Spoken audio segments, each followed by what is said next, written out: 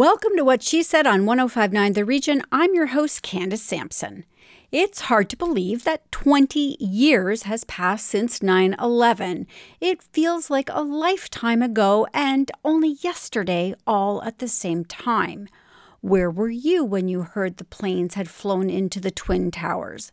That's the question we're asking over on the What She Said Facebook page today. So be sure to pop on over and share your story as soon as the show is over. But first, stick around for another incredible show with amazing guests because there's a lot packed into this show. If raising kids is priceless, why does it cost so much? That's the question we're diving into today for the 5th in an 8-part masterclass with Meridian Credit Union. Nancie Taylor, Senior Wealth Advisor at Meridian, joins me to discuss the price tag that comes with kids and how with a little planning you can avoid some major pitfalls. It's all part of our big plan to get you financially fit in 2021. In a world seemingly divided on just about everything, there is one ability that can inspire and connect and is repeatedly being hailed as a superpower. That skill is empathy, and my second guest, Erin Thorp, is on a mission to help all leaders learn this powerful skill and implement it in their leadership.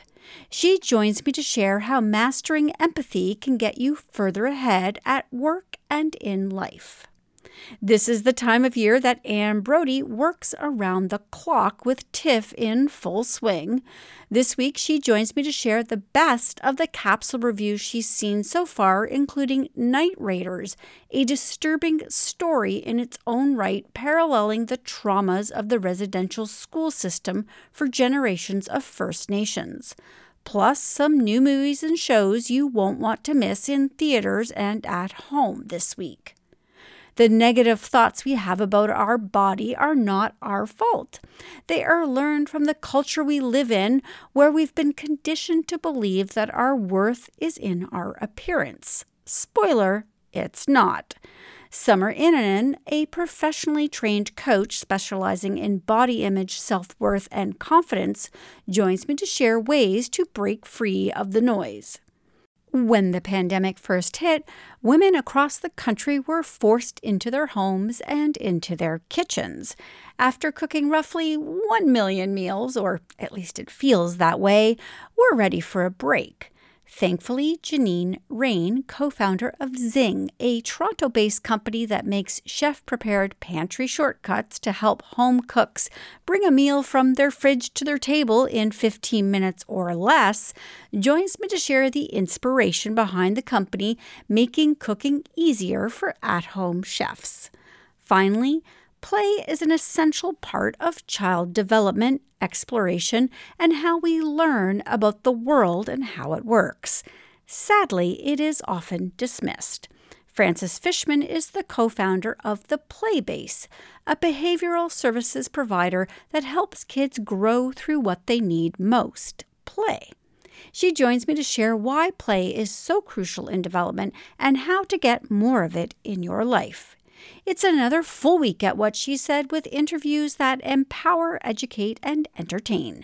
So let's jump in right now on 105.9 The Region. Do you good? A change you do. Oh, a change you do. Do you good? I hope you did.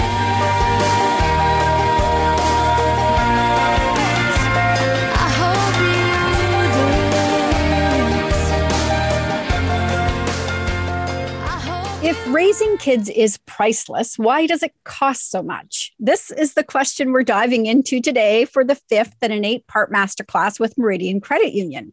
In the last class, we talked about decoupling stress from money, and so it's fitting that we're taking a closer look at the costs associated with raising a family, because the last thing you want to be when you're starting a family is stressed.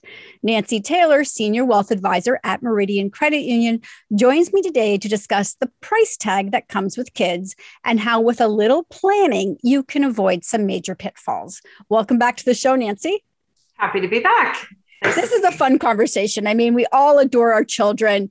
And I don't think anybody's quite prepared for how expensive they will be, right? So expensive, somewhere between $10,000 and $15,000 a year till they're 18. Wow. That's crazy. It is. And at the same time, we're suffering an income loss because we're in the first year we're on mat leave, we have a little bit of loss of income, and EI will support some of that in maternity leave, but it's really not to what you currently would be making in a normal environment.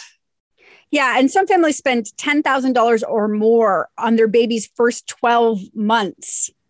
So expensive in the first couple of years because it's new and you want the best of everything.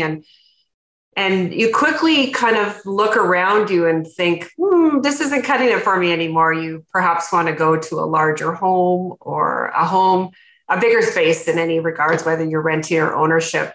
Or you might want to be closer to where your kids are going to eventually go to school. You're searching out schools. And I know this was a big one for my husband and I when we were driving home from the hospital, thinking we need a safer car and a more dependable car. So all these things can be very overwhelming for new parents in the first couple of years.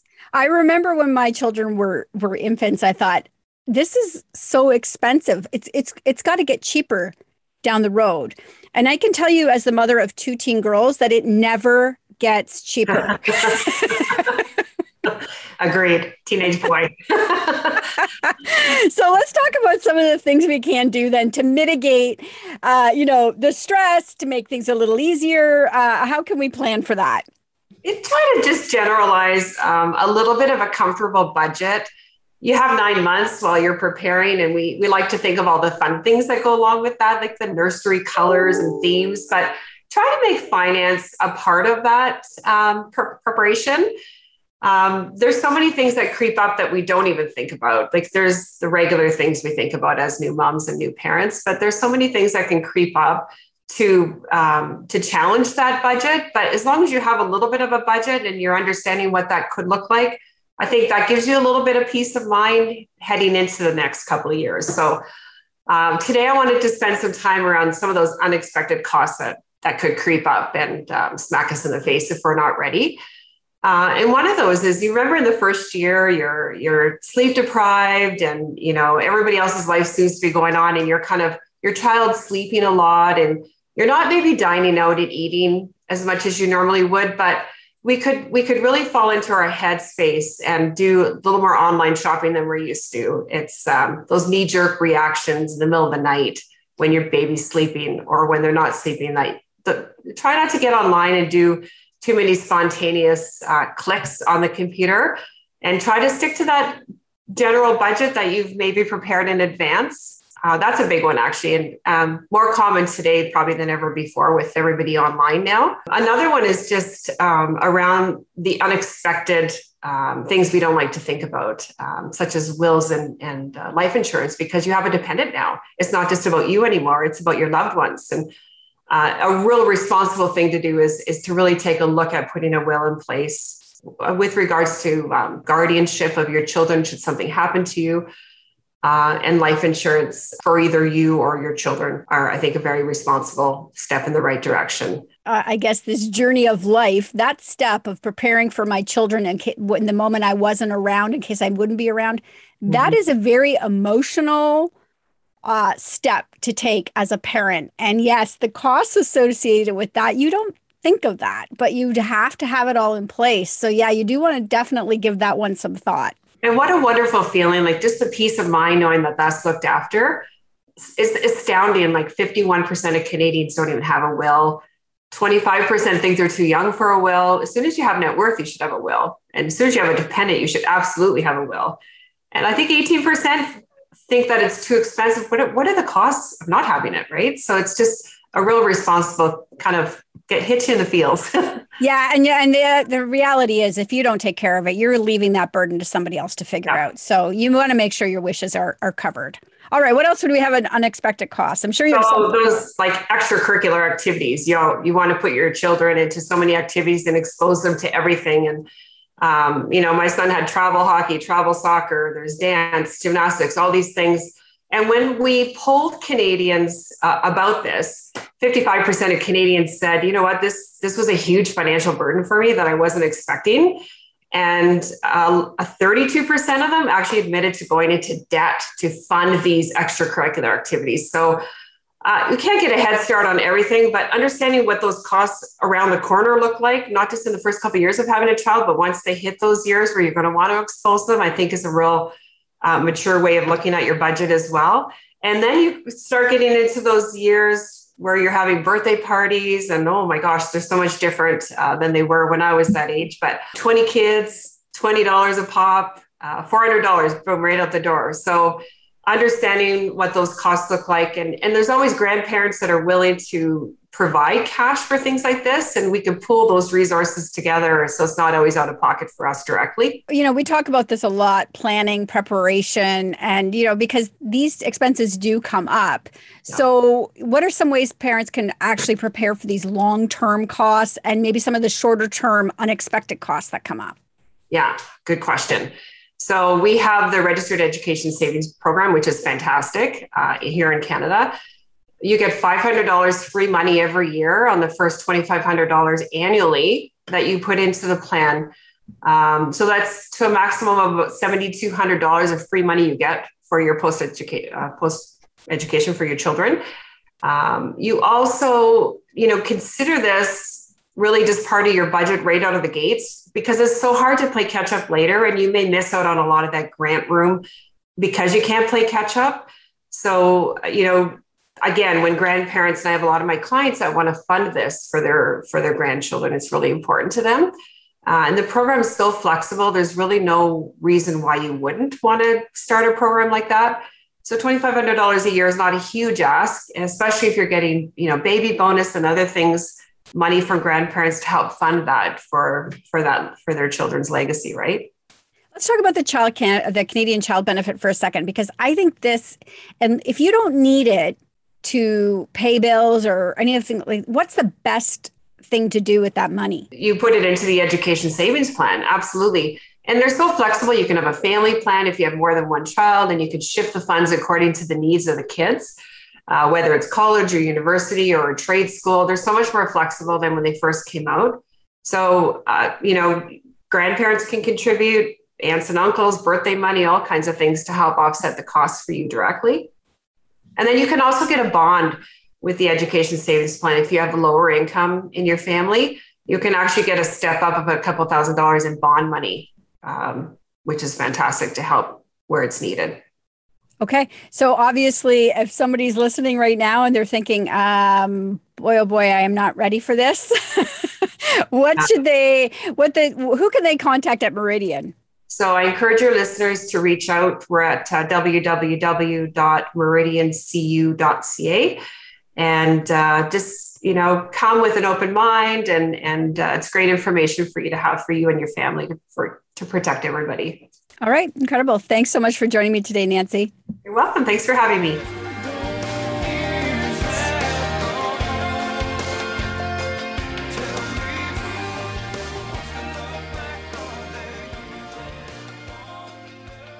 More with Candace Sampson and What She Said coming up on 105.9 The Region. Welcome back to What She Said with Candace Sampson on 105.9 The Region. You can be amazing, you can turn a phrase into a weapon or a drug. You can be the outcast, to be the backlash of somebody's lack of love. In a world seemingly divided on just about everything, there is one ability that can inspire and connect, and is repeatedly being hailed as a superpower. That skill is empathy, and my next guest, Erin Thorp, is on a mission to help all leaders learn this powerful skill and implement it in their leadership. Erin is committed to discovering your leader within and supporting you to lead with impact from the inside out. She joins me now to discuss. Welcome to What She Said, Erin. Hi, thank you. I really have to say, I do feel like empathy is something that we're truly lacking in this world. And I feel like some people think it's got something to do with being weak. Do you Totally. Do you feel that's the perception people have? Absolutely. I think there's a few perceptions. I think one is that we're born with it, or either we have it or we don't, right? That it's not something that can be learned. I think that there's definitely this perception that it's a weakness, or that it is actually being overly emotional and kind of messy. What is empathy then to you? I think there's a number of different levels we can practice empathy on. So there's cognitive empathy, which is our ability to understand different perspectives and thinking. There's emotional empathy, which is where we can understand and communicate about our emotional states with each other. And then there's behavioral empathy. So how we act, with each other, and what that allows us to either open up in a group or close down in a group. So those are really the three levels. I think to really sum it up, it is just the ability to stand in someone else's shoes. So if for people who are leaders then, who are leading a group of people, why is it so important for them to practice this skill? I believe it's important because you are leading one team, but it is made up of multiple different individuals, and every single one of those individuals is going to have different needs. That is why leadership is so much work. I mean, it can be so much work, but it's also so much fun. Now, you help people obviously develop this skill. What's the feedback you get from people as they start to actually really practice using empathy in their daily life? A couple things. So first and foremost is, they realize that it's not all about messy emotions and having people crying on their desk. They realize just how really quite small adjustments have huge ripple effects in their team's performance, productivity, general engagement, happiness. Also, how much it impacts their own sense of well-being, both in their personal and professional lives. Do you feel that the workplace in general, that people are shifting towards getting their managers and staff trained and working on empathy skills? I haven't seen the shift yet so much in the training aspect. We hear a lot of talk about it, right? There's lots of articles being published and lots of different conversations around empathy, just saying that, it is a skill we need and we need to get out there. I haven't seen a big uptake yet in the mass training because there is still that perception that it's either a skill you have or don't, right? And I always say this is like bicep muscles. We all have biceps, right? Some of our biceps are stronger than others. We all have the ability to be empathic and to practice empathy. Some of our skills are stronger than others. So I'm curious then, how do you get people what are sort of the first steps when you're talking to somebody to get them in touch with that skill? Yeah, it starts inside. So, that's why my book is called Inside Out Empathy, because it's an inside job. It starts inside of us. So we have to get in touch with our own emotional state. We have to get in touch with our own thinking and behaviors, and really get to understand how we show up in the world as leaders before we can then start to adjust and either match or meet the needs of our team. So then do you provide people with a series of exercises they can do to work on this skill? Yeah, there's a whole bunch of different practices that I've developed and honed over the years. Some I still use myself. It really is an individual thing. It's like going to a personal trainer, right? We all have different goals and different strengths and weaknesses that we want to overcome or enhance. And so each individual leader that I work with gets a series of practices that really they then continue to use that will continue to build and strengthen their empathy muscles. Okay, so if people want to find out more then and work with you, where can they do that? So first place would be my website, which is www.erinthorp.ca. There's no E on the end of Thorp, so that's a common spelling mistake. Also, LinkedIn is probably a great place to connect with me, and Instagram. Well, Erin, I hope that more and more people are reaching out to you. I really think that the world is so divided. This is something not just in the workplace, but in our personal lives, we really need to be working on. Absolutely. I completely agree. And thank you so much for having me here today. No, thank you. I think this is a really important conversation we need to continue to have, is to find that common ground with each other. The world will be a much better place. Honestly, I wanna see you be brave with what you wanna say and let the words fall out. Crystallize on the news that they're looking for blankets and bedding and maybe some food. Do you know what they need and how much? I need something to do Because I can't watch the news anymore. Joining me now for Saturday Night at the Movies is Anne Brodie. And Anne, you must be exhausted because TIFF is back on. It's on, baby, and it's on big time. And I think people are really excited that it's here. It's a hybrid. You can buy tickets for digital screenings. You can go in person. So, just be safe, everyone. They've got all the COVID protocols in place. But I just wanted to talk about one film called Night Raiders by Danny Goulet. Amazing film. I think a lot of people are responding to it. It's about a woman played by Maya Tailfeathers, who you'll remember from When the World Broke Open. She plays a mother who's living out in the bush with her daughter because it's a future dystopian society, and the daughter will be taken away along with all the other children to the academy. So it's like the residential schools, but in a sort of a modern retelling of it. So the weapons used by the government are drones. The drones find them in the bush. They have to make a run for it. They get to the city. They canoe into the city. It's horrifying the way life is in this place. And she has to fight. So she joins a band of Cree who are working underground to rescue children from the place. And they believe that she's their guardian and that she'll save them. Just a wonderful film. Just wonderful. What performance. I got to say, as watching the trailer for this, I mean, clearly you're drawing connections between the residential schools and what this movie is about. But it's the emotions that were so raw watching this. It just, my heart. So I can't wait to see this one. The next one you've got is The Electrical Life of Louis Wayne. And is it a comedy? Because I got to tell you, Benedict Cumberbatch, he was so endearing in that little snippet I saw. Yeah, well, it's kind of whimsical. He plays, it's in the turn of the last century, and he's married to Claire Foy's Emily. Anyway, he has schizophrenia, but he has a lot of tics and things.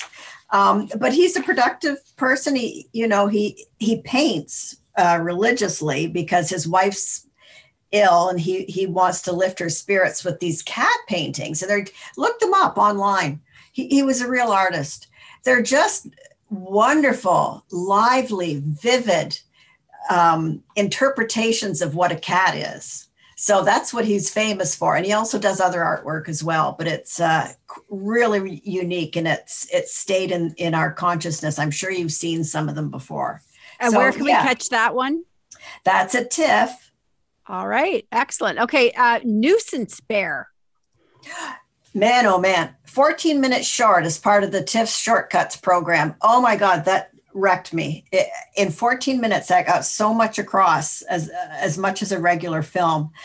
It's there's no narration, there's no music. It's one man following a bear who comes into a city in Saskatchewan, and Churchill, Manitoba.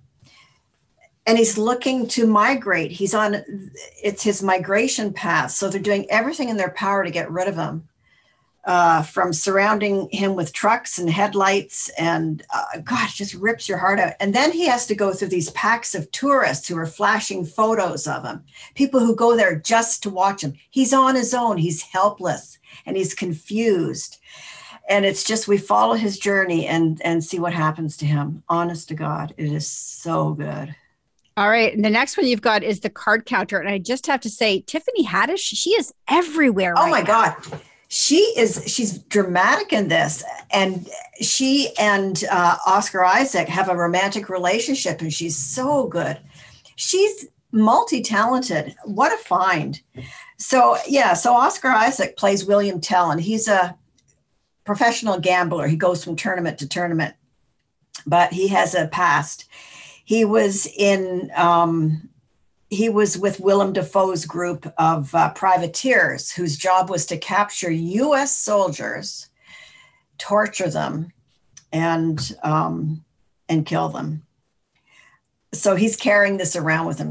And then he meets Tiffany Haddish. He begins to think of life in new ways, but he can't get rid of it. And a boy comes to him, a boy whose father worked with him as a privateer. Really complex stuff, beautifully scripted, beautifully acted, very intense.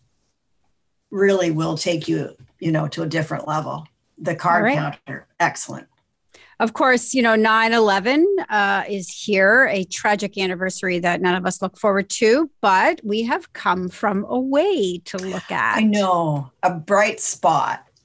And it's about the 7,000 people who are diverted from New York airspace and Washington airspace into Gander, Newfoundland, which was only like 6,000 people at times. So their town doubled in size. What were they going to do with all these passengers?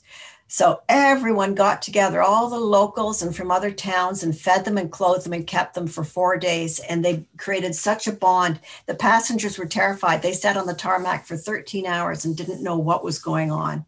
Then they found out that the U.S. had been attacked. And the music is just glorious. Those catchy tunes sung by this great cast. And I have interviews with them on the site.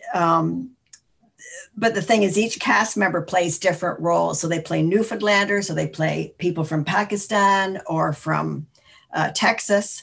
It's just a joy, a bright spot that was to be had in that time. All right. Well, you have got all of these plus more, plus how to get to TIFF, how to find these shows and movies, all on whatshesaidtalk.com. And you'll be back next week with more. I will. See you then, Candace. Thanks, Anne. For the love of God, stop bringing toilet paper to the Lions Club. How do you know what you need when you don't know how many you're needing to feed? When you don't know how many are staying, how long they're staying. We better start praying the weather stays nice. The winter from the war in the winter. Stick around. More What She Said with Candace Sampson coming up on 105.9 The Region. Welcome back to What She Said with Candace Sampson on 105.9 The Region.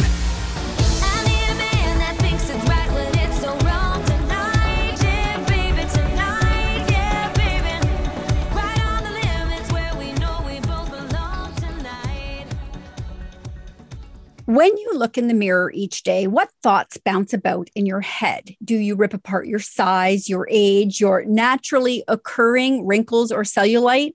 Summer Innanen is a professionally trained coach specializing in body image, self-worth, and confidence. She helps people all over the world to stop living behind the numbers on their scales through her private and group coaching. She is also the best-selling author of Body Image Remix and creator of You on Fire, an online group coaching program dedicated to helping people get free from body shame. She joins me now to discuss. Welcome to the show, Summer. Hi, Candace. Thank you so much for having me. Okay, where do these negative thoughts come from? I think it's twofold, really. The first major influence is the culture that we live in. If you look around and you see what bodies are represented and how they are represented, it becomes pretty clear that there's a standard of beauty. There is this ideal of perfection that, applies to all genders, but mostly women have this a greater influence on.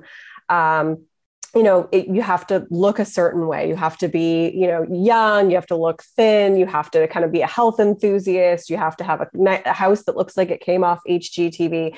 And so this standard of perfection and this ideal, which is really kind of born out of the patriarchy and sexism, and I could go into the feminist aspect of it. It really contributes to the way we feel about ourselves. We're constantly looking at ourselves and thinking, how do I measure up? how do I measure up against this standard? And more specifically, as it relates to bodies, we've learned that being thinner is better. So we're always looking at ourselves, and any kind of body changes that we see, we're interpreting anything that goes the opposite way as being negative. And so we're constantly criticizing ourselves, and it really feeds those negative thoughts. So they're not our fault. And then the second source is really just our own lived experiences. If you were bullied as a kid, if you were made fun of, if you were made to feel less than, all of that stuff really contributes to that negative voice in your head. Doing the work to get rid of all of those hangups we have, though, that's deep, heavy work, isn't it? Yes, it is, because I think that it goes beyond just the surface level of, trying to, appreciate your stomach or something like that. Like, it's much deeper than that. The way I look at it is really an issue of self-worth and knowing that we're good enough, and knowing specifically that we're good enough regardless of how we look. I think that if we know that we are good enough regardless of how we look, then we're able to kind of look in the mirror and maybe like what we see or not, but still be able to kind of just go on with our day and live our life and feel good about ourselves, and not let that reflection dictate how we feel about who we are as a person. And because that generates a lot of fear. It generates a lot of fear in our lives, a lot of anxiety, a lot of stress, and it takes up so much time and energy. And so it is deep work, because you're looking at unraveling, where these thoughts came from for you. And you're looking at how can you build up a sense of self-worth and really divest that from your appearance? And yeah, it's not just like a simple kind of fix. So is the number one sort of, I guess, complaint or hang up that women have, is it weight associated mostly? I would say predominantly, a lot of my clients are more like Gen X. And so aging starts to become a huge factor as well. This idea that you start to feel a little bit more invisible.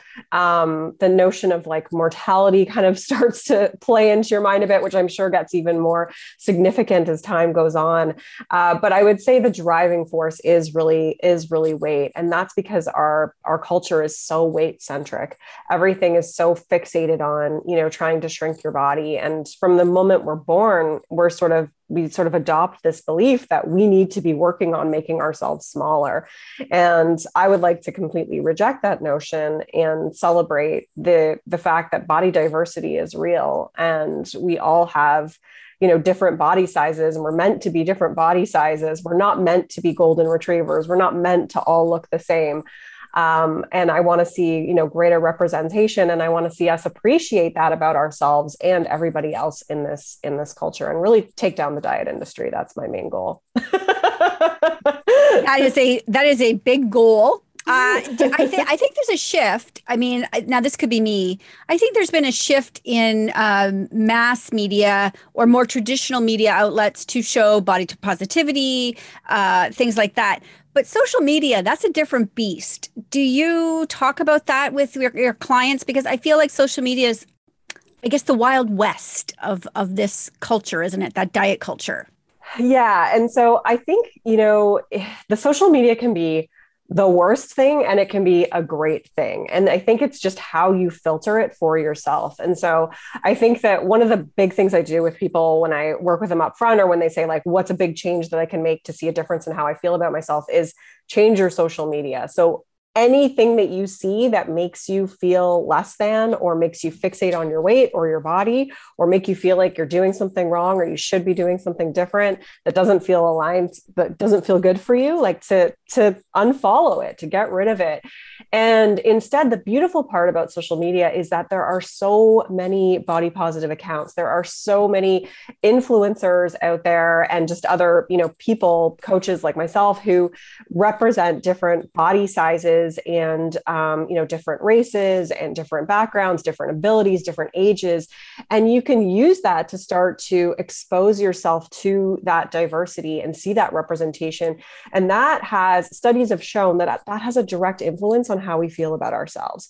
And so, sometimes I'll work with people and they'll say, one of the biggest things that, that changed for me was just changing that social media. That made me feel so much better, seeing that representation. Because when we don't see anyone that looks like ourselves, When we don't see people with with rolls and wrinkles and cellulite and all this other stuff, we start to think there's something wrong with us for having those things. And so, social media, I think for the younger generation, it definitely, I think, is having an even bigger impact on their sense of self-worth and this notion of like having to look a certain way, because so many of the people they look up to are these influencers that represent that ideal. And it's hard to unfollow those because you feel like you're missing out.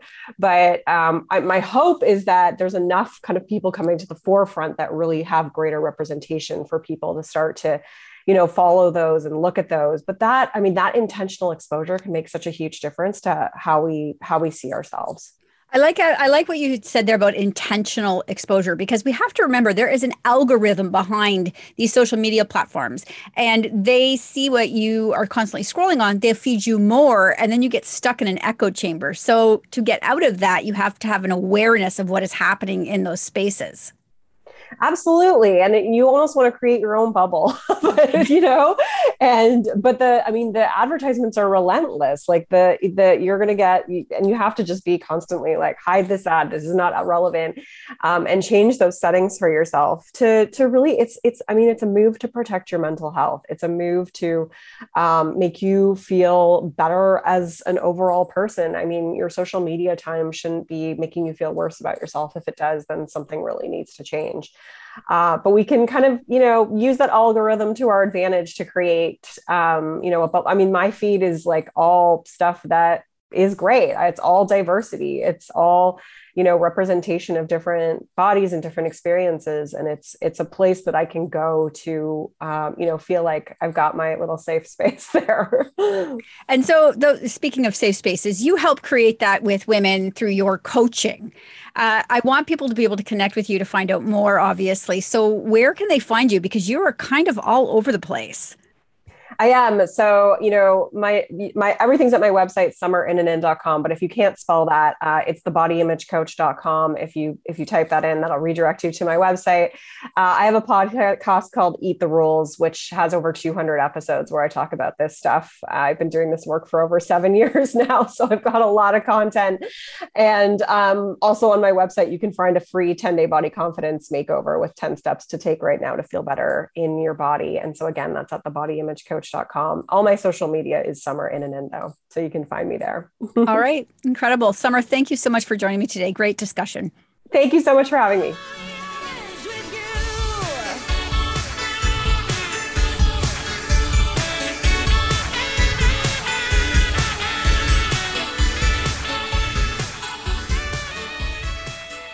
Over a glacial plains, and I walked off you.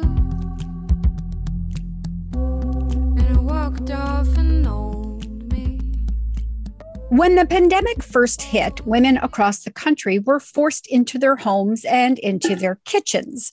Suddenly, we were all baking sourdough and trying new recipes, but it wasn't long before burnout set in and the thought of cooking yet another meal had us rolling our eyes. Women often bear the mental and physical load of cooking and meal prep for their families, and the pandemic only amplified this reality. Jannine Rane is the co-founder of Zing, a Toronto-based company that makes chef-prepared pantry shortcuts to help home cooks bring a meal from your fridge to your table in 15 minutes or less. She joins me now to share the inspiration for Zing and how it's helping home cooks from coast to coast.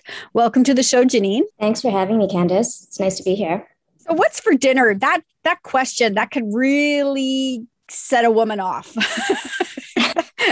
I think so. And it really was something that got quite exacerbated last year when really whether you wanted to cook more at home by choice or really because you had no choice because you couldn't go out to eat dinner or grab lunch at work, it was something that just got added to that to-do list that just keeps getting longer and longer for everybody. Well, this really is, necessity is the mother of invention. So what was sort of the inspiration then for Zing? The inspiration for Zing really was this pain point last year when, we started to reflect on the fact that cooking was something and eating well and trying new things was something that really brought our families and our friends together. But it really was turning into a chore. So we started to think about, what are the things that restaurants do to get a meal that's made to order from the kitchen to your table in about 20 minutes. And we started to dig into that a little bit more. And the answer was really the use of smart condiments and seasoning salts and simmer sauces and all of these complex ingredients that you're adding to a protein, a starch, or a veggie of your choice, and then really cooking it and bringing it together as a full meal. And we said, well, what if we could take some of that inspiration and give home cooks the opportunity to do the same? A lot of what goes into cooking isn't just about preparing the meal itself. There is that mental load, like you referenced right at the top, of planning, prepping, sourcing ingredients, and then making it. And then if you're doing it every day, doing that all over again. So the idea of a pantry shortcut is really to help you add a boost of flavor without the effort. You could take a Zing condiment, add it to a protein, a veggie, a starch, and cook it how you normally would. And if you wanted, you don't have to add really anything else. And you could get that meal to your table in 15 minutes, just like you would at a restaurant. So is there one pantry shortcut? We have a line of 7. So we have 3 condiments and we have 4, soon to be 4 seasoning salts. We have a chili crisp that is a fusion of Sichuanese and Hakka, Indo-Chinese Hakka cuisine. We have a hot honey that's quite complex in that it's not just a spicy honey. It has a lot of herbs and spices infused in it. We have a garlic spread. We have 3 seasoning salts that are named smoky, zesty, and umami that can really give you an idea of what the flavor profile might be for the dish that you're creating. So really chasing versatility. And how has the response been from burnt out home cooks? Honestly, when we started last year, we started it more as a passion project to see, are we the only ones feeling like this? And the response has been quite overwhelming in that we've sold thousands of these now over the past several months. And we hear proactively from home cooks, especially those that are young moms and young parents with children at home, saying that they're now in a position where either their kids are excited about mealtime now because there's exciting new ways and exciting new flavors at the table because we are creating flavors for everyone, or they're finding that they no longer have to prepare 2 meals and they could just make one dish and the kids get to eat what they've prepared. And for the adults, you can zhuzh it up a little bit by just adding a bit of Zing.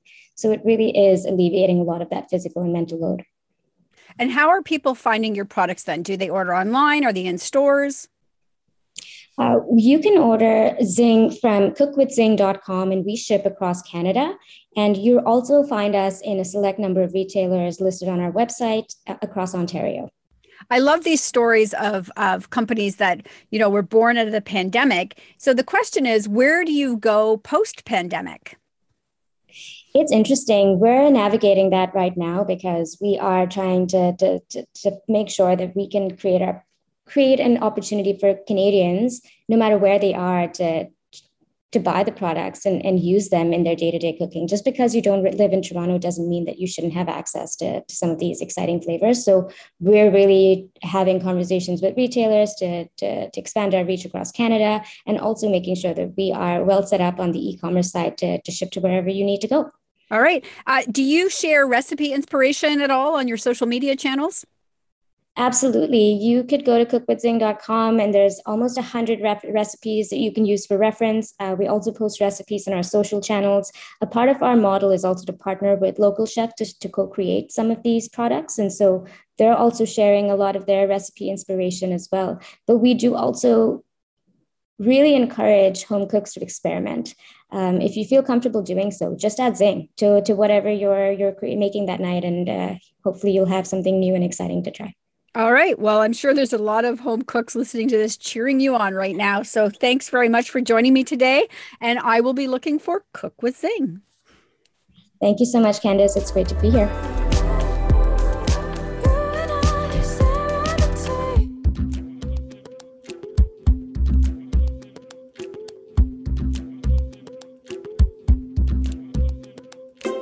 Have a story for What She Said? Email us at 1059theregion.com. Welcome back to What She Said with Candace Sampson on 1059 The Region. Love me. lottery and died the next day. It's a black fly in your Chardonnay. Play is an essential part of child development, exploration, and how we learn about the world and how it works. Sadly, it is often dismissed. Frances Fishman is the founder of the Playbase, a behavioral science provider that helps kids grow through what they need most, play.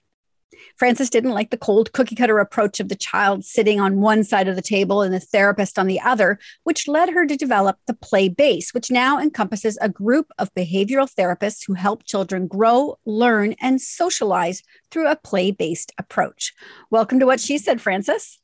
Thank you so much for having me. I'm happy to be here. So tell me why you came up with this. I realize you didn't like the back and forth, but was there a moment where you said, this is not working? So truly, I was trained by a psychologist and behavior analyst in this approach for years. And I became a behavior analyst and decided I needed to do this other approach that I knew so many people were doing, but that I wasn't properly trained in. So I went and I joined other companies that were providing this more tabletop, show 3 items, select the correct item as a way of teaching, which is called discrete trial training, or IBI or DTT. And it didn't sit well for me as the main approach to teaching kids every skill that they need. Like social skills, life skills are not really skills that I would teach over a tabletop. And I found that there were definitely certain academic skills that were not properly learned this way. And so as I was doing this for the years that I was doing it, it just felt really uncomfortable inside. And my husband at the time, he's my husband, he was my fiance at the time. He looked at me and he was like, why don't you just start your own company, which is something you've always wanted to do, and do what you know is right? So I did. And that's how the Playbase was born. Amazing. And so you tell therapists that they're tricking children into learning through play. And parents can learn from this as well, right? Yes, it's actually the fundamental way that children learn is through play. Play is how they explore the world. It's how they figure out different parts of themselves, how the world works. They're like little scientists who are testing little theories out throughout their play. They're either doing pretend play, trying to take on these different personas. They're doing play, building things, seeing what happens when they build them really high. They're doing play, in artistic and dance and music and different formalities. And this is how they really learn about who they are and how the world works. And so what better way to teach them than through the way that they naturally learn the best, and that's through play. And parents can really use that. Like often parents sit down and watch their kids or let their kids play. And I encourage parents to do that, to give them that independent time. But also I encourage parents to sit down, get on the ground, on your knees or on your bum, and play with them. It is the best way to build a strong relationship, but it's also a way for you to learn more about your own kid and to loosen up a bit, especially since we've all been so tense and anxious and worried this past year and a half. It's a really nice way to just let go and just be a kid again. I think a lot of parents are listening to this right now and nodding and agreeing with you. Mm-hmm. However, there is a group of parents who say, can we talk about the teenagers who are way too cool for this now? How do we get them to actually want to continue to play? Because there does seem to be a shutdown of that when they get to a certain age. So I think the best answer to that is really to get outside. Playing, sitting down at the computer or the video games. Yeah, you might have a parent who wants to do that with their kid. And to some parents, they're like, I can't even wrap my head around this. There's no way I'm sitting there and staring at a screen. I have no idea what's happening. But to get them outside and get them moving and getting them to do so, some parents that are working with, or they have older children, what I'm doing with them is I'm showing them how they can move their bodies, like go for a walk, go for a bike ride, go play basketball, go throw a ball around, go run around, just walk through nature and have a conversation where in that conversation, you're letting them share something with you that is important to them, and vice versa, giving them an opportunity to also hear something that's important to you. And then that way you guys are doing that exchange and you're also moving your bodies and you're also engaging in play if possible. And now with school starting, there's a lot of kids, teenagers, parents, there's a lot of anxiety around school right now. Yeah. How are you talking to parents about that? The main thing I'm talking to parents about is how they can prepare their children to go into school. And there are a few tips that I give parents, and I am also going to be using with my own children. And the first tip is always to prime them. And priming is like giving a preview of what's going to happen. So, I'm going to drive by my kids' school that they haven't ever attended before. Or for some other kids, it may be a school they haven't attended in a while, and just drive by it, let them see it. If it's possible, if the playground is open or something like that, let them kind of re-explore the environment, let them play there. If you could have a play date with peers that are in their age group or in their class, if you know who's going to be in their class, that would be so great. Reconnect them with peers. And I know with COVID, there are safety issues. So doing it outside at the playground or going to like a baseball field or something and just getting them to play again, interact again. I think those are some of the most important things. That's giving them that preview, that reminder, but then also giving them the opportunity to re-immerse themselves into that social and that play environment, which they will be in again in September. And that for some kids, they have never, ever been in that environment. And for some kids, they haven't been there in a long time, and that can cause anxiety. So giving them that opportunity to kind of, in like little trickles, like here's a play date with one peer that we know that you get along with, or that we hope that you might get along with. And here's a play date with another one. Maybe we're going to have a group gathering or something outside. Those are some really great tips. And the last one, which I think is the most important, and this is just like a life skill that I think all of us need to have, and that's a coping strategy. So mindfulness or breathing exercises, or something that your child can turn to when things get tough or when they're feeling that anxiety or uncomfortable feeling, which inevitably we're all going to feel in our lives. And come September, there will be, some kids are separating from their parents after being with their parents for almost 2 years. Some of them are separating from their parents after being away from them for the summer, perhaps for camp. So there's lots of different dynamics, and giving them that opportunity to have a tool that they've practiced, they've rehearsed at home, like a breathing tool, a self-regulation tool. Maybe you send them with a picture of something that makes them feel calm. So they have access to something that they can access when they need it the most, when they're feeling that uncomfortable feeling. And it's something that you have practiced with them at home, something they have chosen that they feel comfortable with. And so giving them that tool, I think, is essential going back to school, especially because when they're in school, you're not there. Perhaps during the school year you were, maybe you weren't. I know that for me, I was in and out, I was back and forth, but this gives them an independent way to cope with their own feelings, which is a tool for life. All right. I agree. I couldn't agree more, actually. So I want people to be able to connect with you, find out more. Where can they do that? So on Instagram, we're at The Playbase. On Facebook, we're at The Playbase, and theplaybase.com. All right, Frances, thank you so much. Thank you. That's it for What She Said for this week. Stay up to date with our newsletter by signing up at whatshesaidtalk.com. And be sure to follow on social at What She Said Talk on Facebook, Instagram, and Twitter for videos of these interviews and more.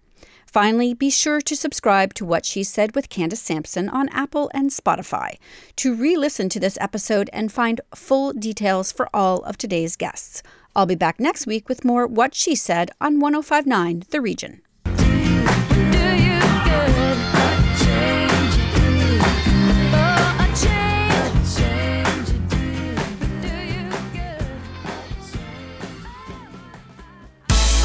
Previous episodes of What She Said on 1059theregion.com.